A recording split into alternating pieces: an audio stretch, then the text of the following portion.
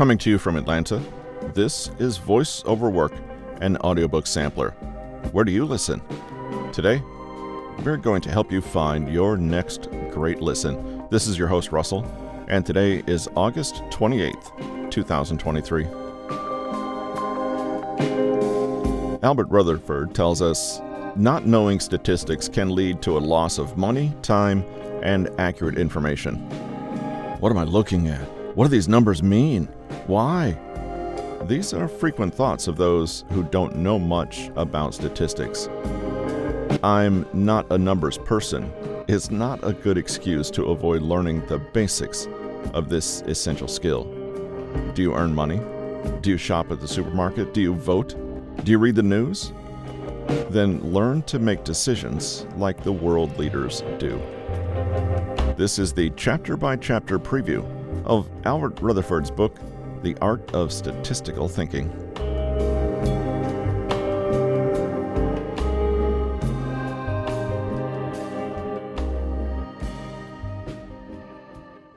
Chapter 1. Definition and Basic Concepts. 1. Sample versus population. An investor wishes to know the 5-year average return from investing in the U.S. stock market. There are nearly 2,400 stocks, as of August 2022, listed on the NYSE, New York Stock Exchange, and they must select a manageable number of stocks to form a portfolio of stocks. However, they don't need to calculate the average return of all 2,400 stocks. There are stocks not worth investing in, too low returns, or too risky. Our investor will need to select a set of stocks that suits their investment style. In this example, the collection of all stocks in the NYSE is called the population in statistical jargon, and a subset of all stocks is called a sample. Collecting the information from all the members of the population is too costly and time-consuming, and even unnecessary. We can obtain a good indicator of average return by looking at a sample. The way we select the sample is critically important, and it depends largely on the purpose of the study or the aim of the statistical task at hand. Suppose the investor's aim is to achieve a steady return with relatively low risk by investing in big and stable companies. Then a good sample is the Dow Jones Index, which comprises the stocks of 30 prominent companies such as Boeing, Coca-Cola, Microsoft, and Procter & Gamble. If the investor's goal is to achieve a higher return with higher growth, albeit taking a higher risk, the NASDAQ 100 Index is a good sample that mainly includes the top technology and IT stocks such as Amazon, Apple, eBay, and Google. By looking at the average returns of these indices, the investor can get a clear indication and impression of the performance of these stocks. Seasoned investors can select their own sample based on their aim and risk-return preference. The important point is that the sample should be a good representation of the target population. If the investor wants safe and steady investment returns, but their sample represents high-risk stocks, they may not effectively achieve the aim of their investment. Hence, the target population should be determined in consideration of the aim of the statistical study. A sample that is good for representation of the population can be obtained by pure random sampling. The members of the population are selected randomly with an equal chance. For example, in political polls, all eligible voters should be treated equally. In this situation, the most effective way of selecting an unbiased and representative sample is random sampling, where the members of the eligible voters are selected with equal chance with no pre-selection or exclusions. In a later chapter, we'll discuss an example of one of the most disastrous polling outcomes in history, which occurred due to a violation of this random sampling principle. 2. Descriptive statistics. Descriptive statistics is a branch of statistics where the sample features are presented with a range of summary statistics and visualization methods. The summary statistics include the mean and median, which describe the center of the sample values, and the variance and standard deviation are the measures of the variability. Chapter 2, Inferential Statistics. This chapter is dedicated to inferential statistics. While descriptive statistics are used for illustration mostly, inferential statistics is mainly used as an aid to decision-making. It's also at the center of the problems related to the misuse or abuse of the statistics we will see later. To understand the problems associated with modern statistics, it's essential to understand the elements and concepts of inferential statistics. The concepts and methods covered include random sampling and the sampling distribution of a statistic, hypothesis testing, confidence interval, and p-value. Further in-depth discussion and problems with inferential statistics are discussed in the next chapter. 1. Random repeated sampling and sampling distribution. Modern statistical methods we use are based on the idea of repeated random sampling from the population. A sample is a small subset of the entire population, and the researcher can conceptually take a large number of samples of the same size repeatedly with replacement. Practically, however, repeated sampling can be costly and may not even be possible, and the researchers often have a single realization of the sample. For the household example, the researcher can take the first sample with 1,000 households, say S1, and the second sample of the same size, S2, and so on. The process continues to SM, where M is the number of repeated samples from the population. The process is illustrated in the above diagram. From each realization of S1 through SM, the researchers can calculate the sample statistics, such as the mean and standard deviation. Then, they would have M sets of these statistics, such as the sample mean, i.e., X bar 1 through X bar M. This collection of sample mean is called the sampling distribution of the sample mean. One can also have the sampling distribution of the standard deviation, if required, i.e., S1 through SM.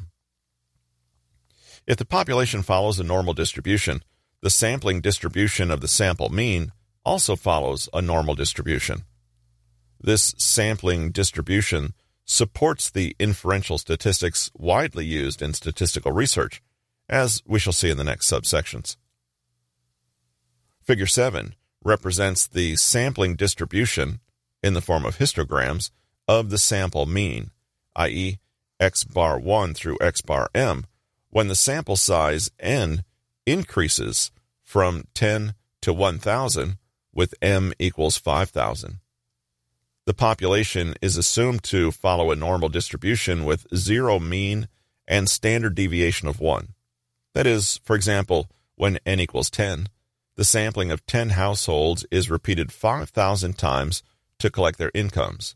When N equals 1,000, the sampling of 1,000 households is repeated 5,000 times.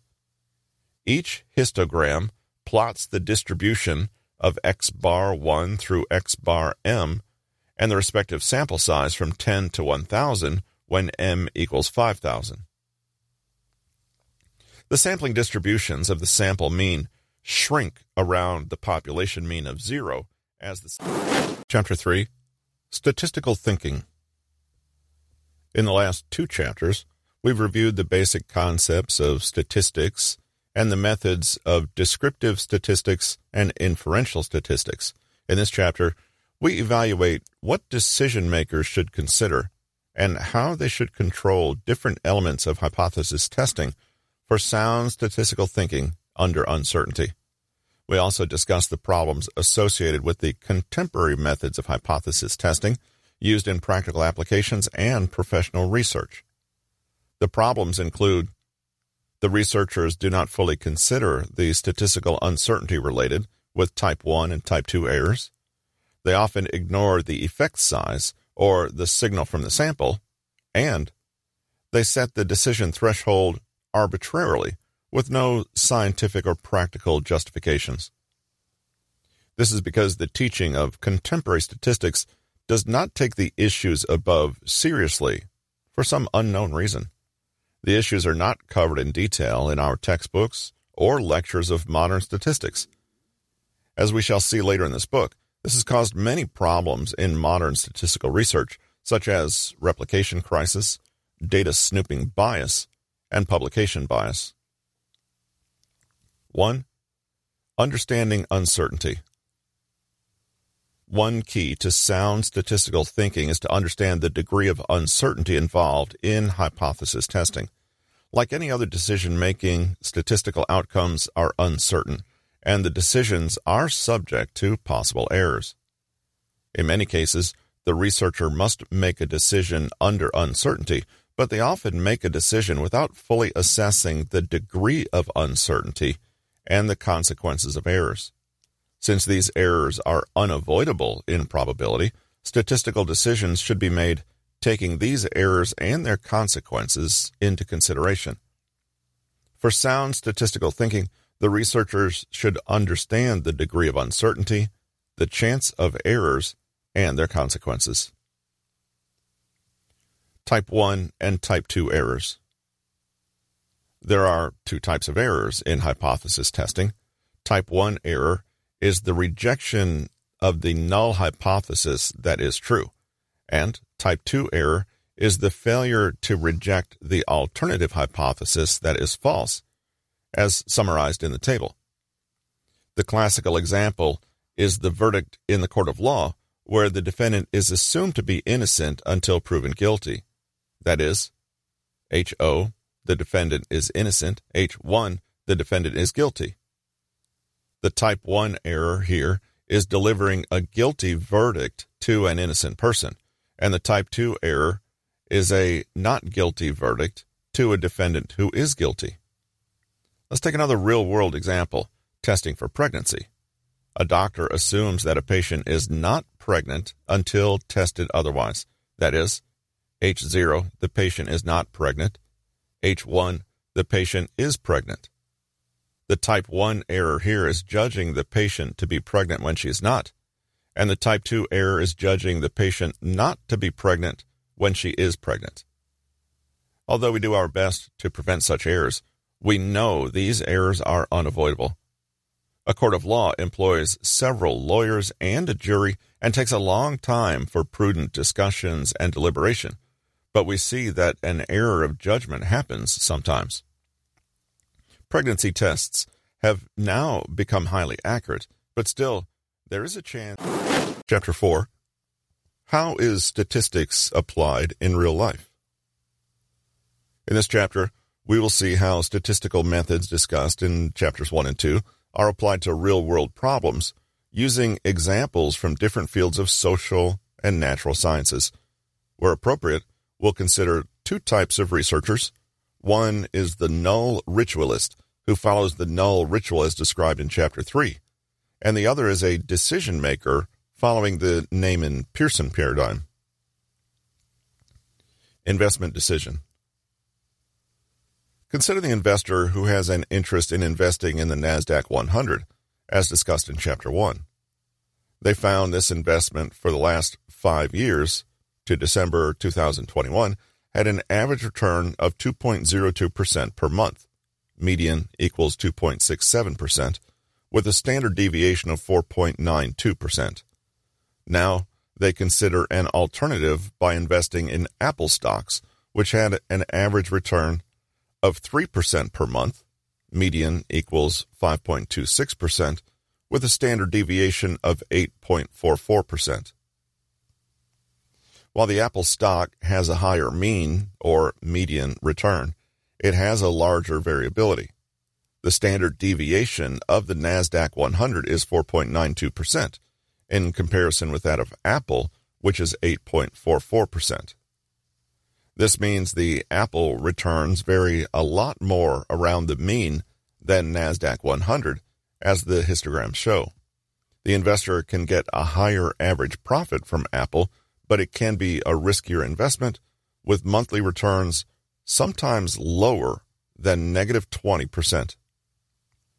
The investor can take a descriptive approach by using the ratio of the mean to the standard deviation, that is, S equals X bar divided by S, where S, called the Sharpe ratio, can be interpreted as a standardized measure of return, i.e., the average return per unit of, in this case, risk.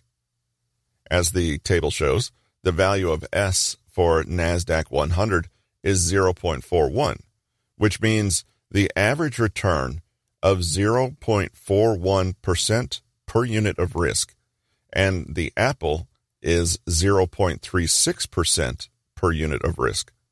The difference is not substantial, so the choice depends on how the investor perceives the risk of each investment and its prospects. In inferential statistics, let's first follow the way of the null ritualist who wants to test whether the population mean from the two alternative investments are the same. The null and alternative hypotheses are written as H0, mu1 minus mu2 equals 0, H1, mu1 minus mu2 is not equal to 0.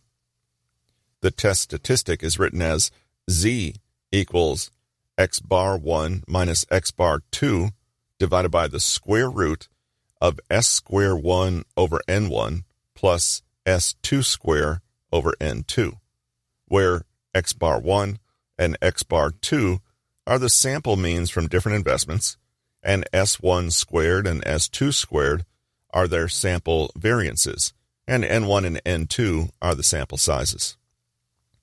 This is an extended version of the Z statistics we presented in Chapter 2, but again, it can be interpreted as a single-to-noise ratio. The numerator is how much. Chapter 5, Misinterpretations of Statistics. Statistics are widely being misinterpreted, misused, and abused.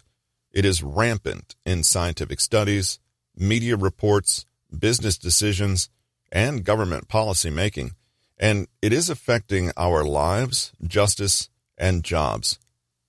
It does not get better with big data. It may get worse.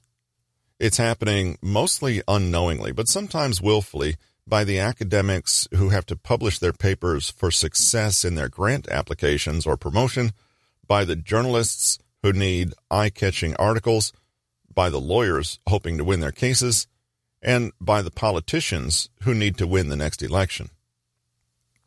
The problem is so serious that the American Statistical Association, the world's largest community of statisticians, has recently issued 2 successive statements on this issue. The statement raises serious concerns about the distortion and damages that the widespread misinterpretation of statistics generates, also spelling out the principles for good statistical practice. Yet many practitioners of statistics, not to mention the lay people, do not understand the nature and extent of the problems and the good practice to follow. Their textbooks and lectures on statistics tell virtually nothing about the problem. This chapter is dedicated to the issue of the misinterpretation of statistics, covering the materials that our textbooks and lectures do not tell us. We hope to get down to the bottom of these problems, which can help us furnish sound statistical thinking and conduct good statistical practice. Illusion of statistical significance. As discussed in Chapter 2, statistical decisions are often made based on statistical inference, or inferential statistics, where a null hypothesis, H0, is tested against an alternative hypothesis, H1. A null hypothesis is formulated on the value of a population parameter, such as the correlation coefficient, rho, that measures the degree of linear association between two variables. A correlation is a unit-free measure that lies between -1 and 1. A value closer to 1 or -1 means a positive or negative and strong relationship, while a zero value of correlation means no linear association. The decision to reject or not reject H0 is based on the value of Z statistic, which measures how much the sample correlation coefficient differs from the value of rho under H0. Readers are encouraged to refer to Chapter 2 for further details.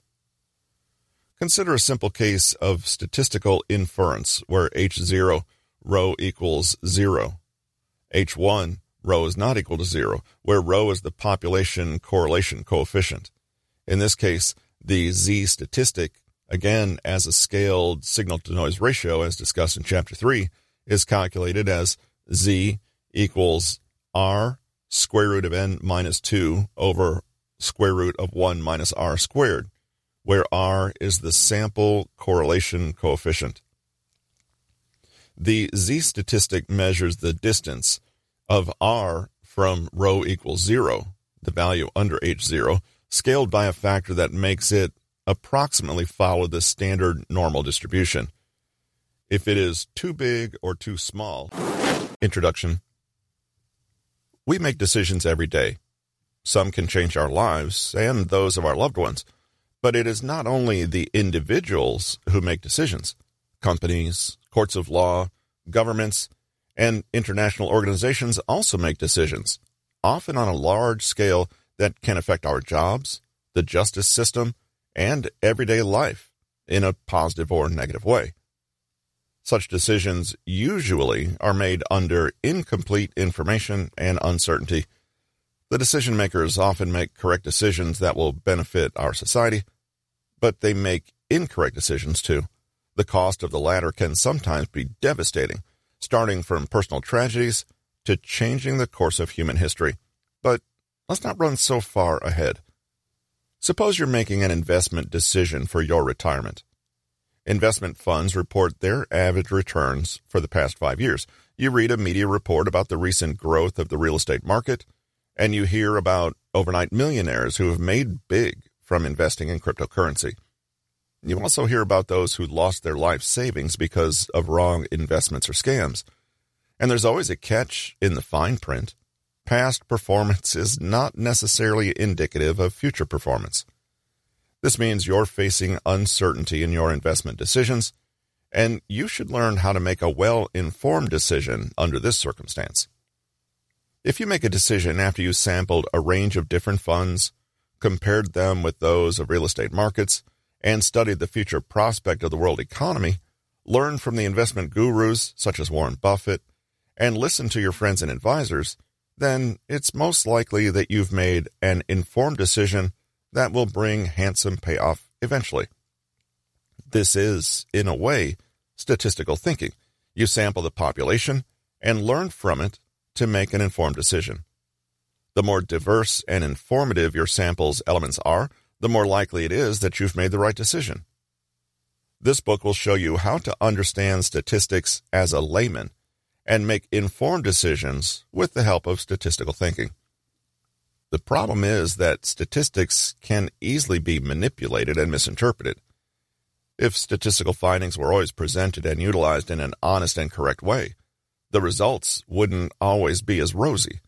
We often see distorted and misguided numbers and outcomes, even though that was not the intention of those who report statistics. This book is intended to help readers gain better understanding and decision-making skills, the kind that professional statisticians possess. In the first chapter, we'll review the definitions and basic concepts of statistics. As a book on statistics, it is inevitable to introduce mathematical details. However, these details will only be presented when necessary, without providing the full theoretical background. Welcome to Voice Over Work, an audiobook sampler. Where do you listen? I'm Russell, founder of Newton Media Group. Today is December 22nd, 2022.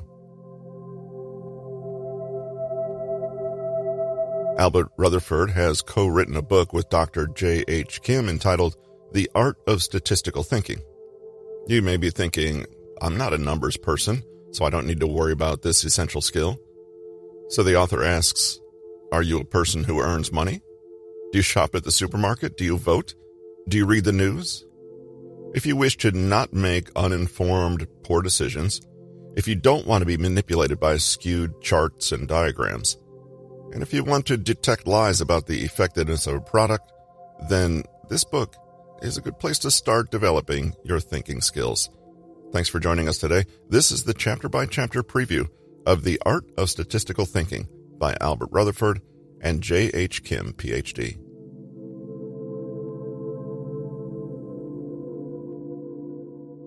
Chapter 1. Definition and Basic Concepts. 1. Sample versus population. An investor wishes to know the 5-year average return from investing in the U.S. stock market. There are nearly 2,400 stocks, as of August 2022, listed on the NYSE, New York Stock Exchange, and they must select a manageable number of stocks to form a portfolio of stocks. However, they don't need to calculate the average return of all 2,400 stocks. There are stocks not worth investing in, too low returns or too risky. Our investor will need to select a set of stocks that suits their investment style. In this example, the collection of all stocks in the NYSE is called the population in statistical jargon, and a subset of all stocks is called a sample. Collecting the information from all the members of the population is too costly and time-consuming, and even unnecessary. We can obtain a good indicator of average return by looking at a sample.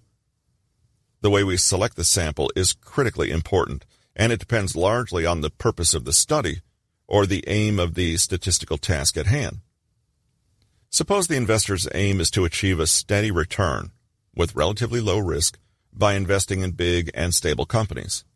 Then a good sample is the Dow Jones Index, which comprises the stocks of 30 prominent companies such as Boeing, Coca-Cola, Microsoft, and Procter & Gamble. If the investor's goal is to achieve a higher return with higher growth, albeit taking a higher risk, the NASDAQ 100 Index is a good sample that mainly includes the top technology and IT stocks such as Amazon, Apple, eBay, and Google. By looking at the average returns of these indices, the investor can get a clear indication and impression of the performance of these stocks. Seasoned investors can select their own sample based on their aim and risk-return preference. The important point is that the sample should be a good representation of the target population. If the investor wants safe and steady investment returns, but their sample represents high-risk stocks, they may not effectively achieve the aim of their investment. Hence, the target population should be determined in consideration of... Welcome to VoiceOver Work, an audiobook sampler. Where do you listen? Today is Monday, the 19th of December, 2022. Regular listeners will know the name of Albert Rutherford. He has co-written a book with Dr. J.H. Kim entitled The Art of Statistical Thinking, which we present the preview for today. Thanks for joining us.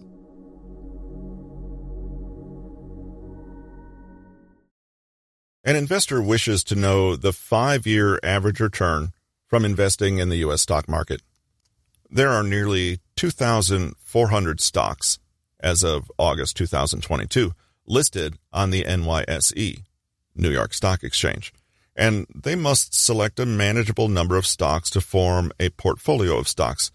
However, they don't need to calculate the average return of all 2,400 stocks. There are stocks not worth investing in, too low returns or too risky. Our investor will need to select a set of stocks that suits their investment style. In this example, the collection of all stocks in the NYSE is called the population in statistical jargon, and a subset of all stocks is called a sample.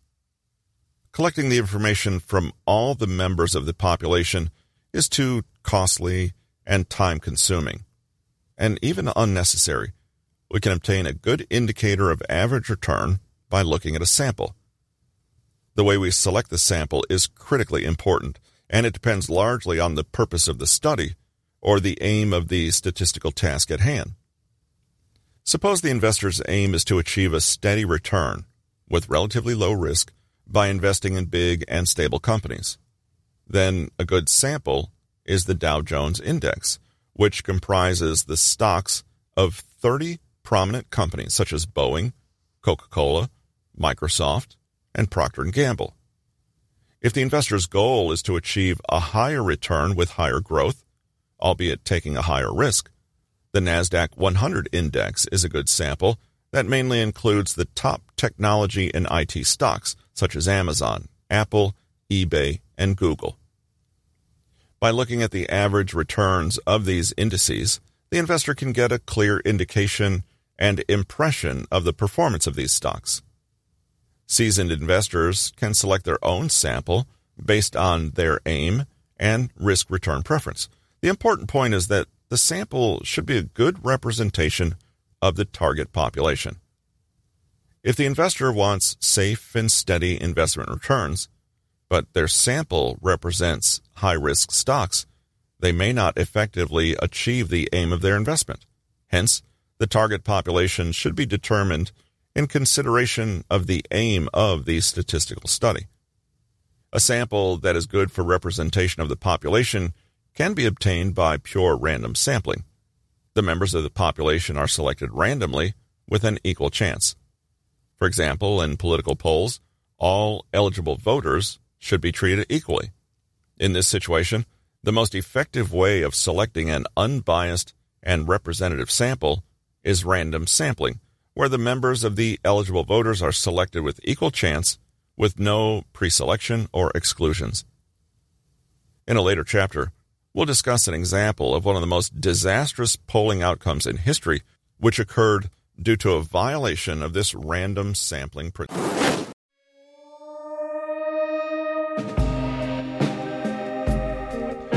You've reached the end of another episode of Voice Over Work, an audiobook sampler.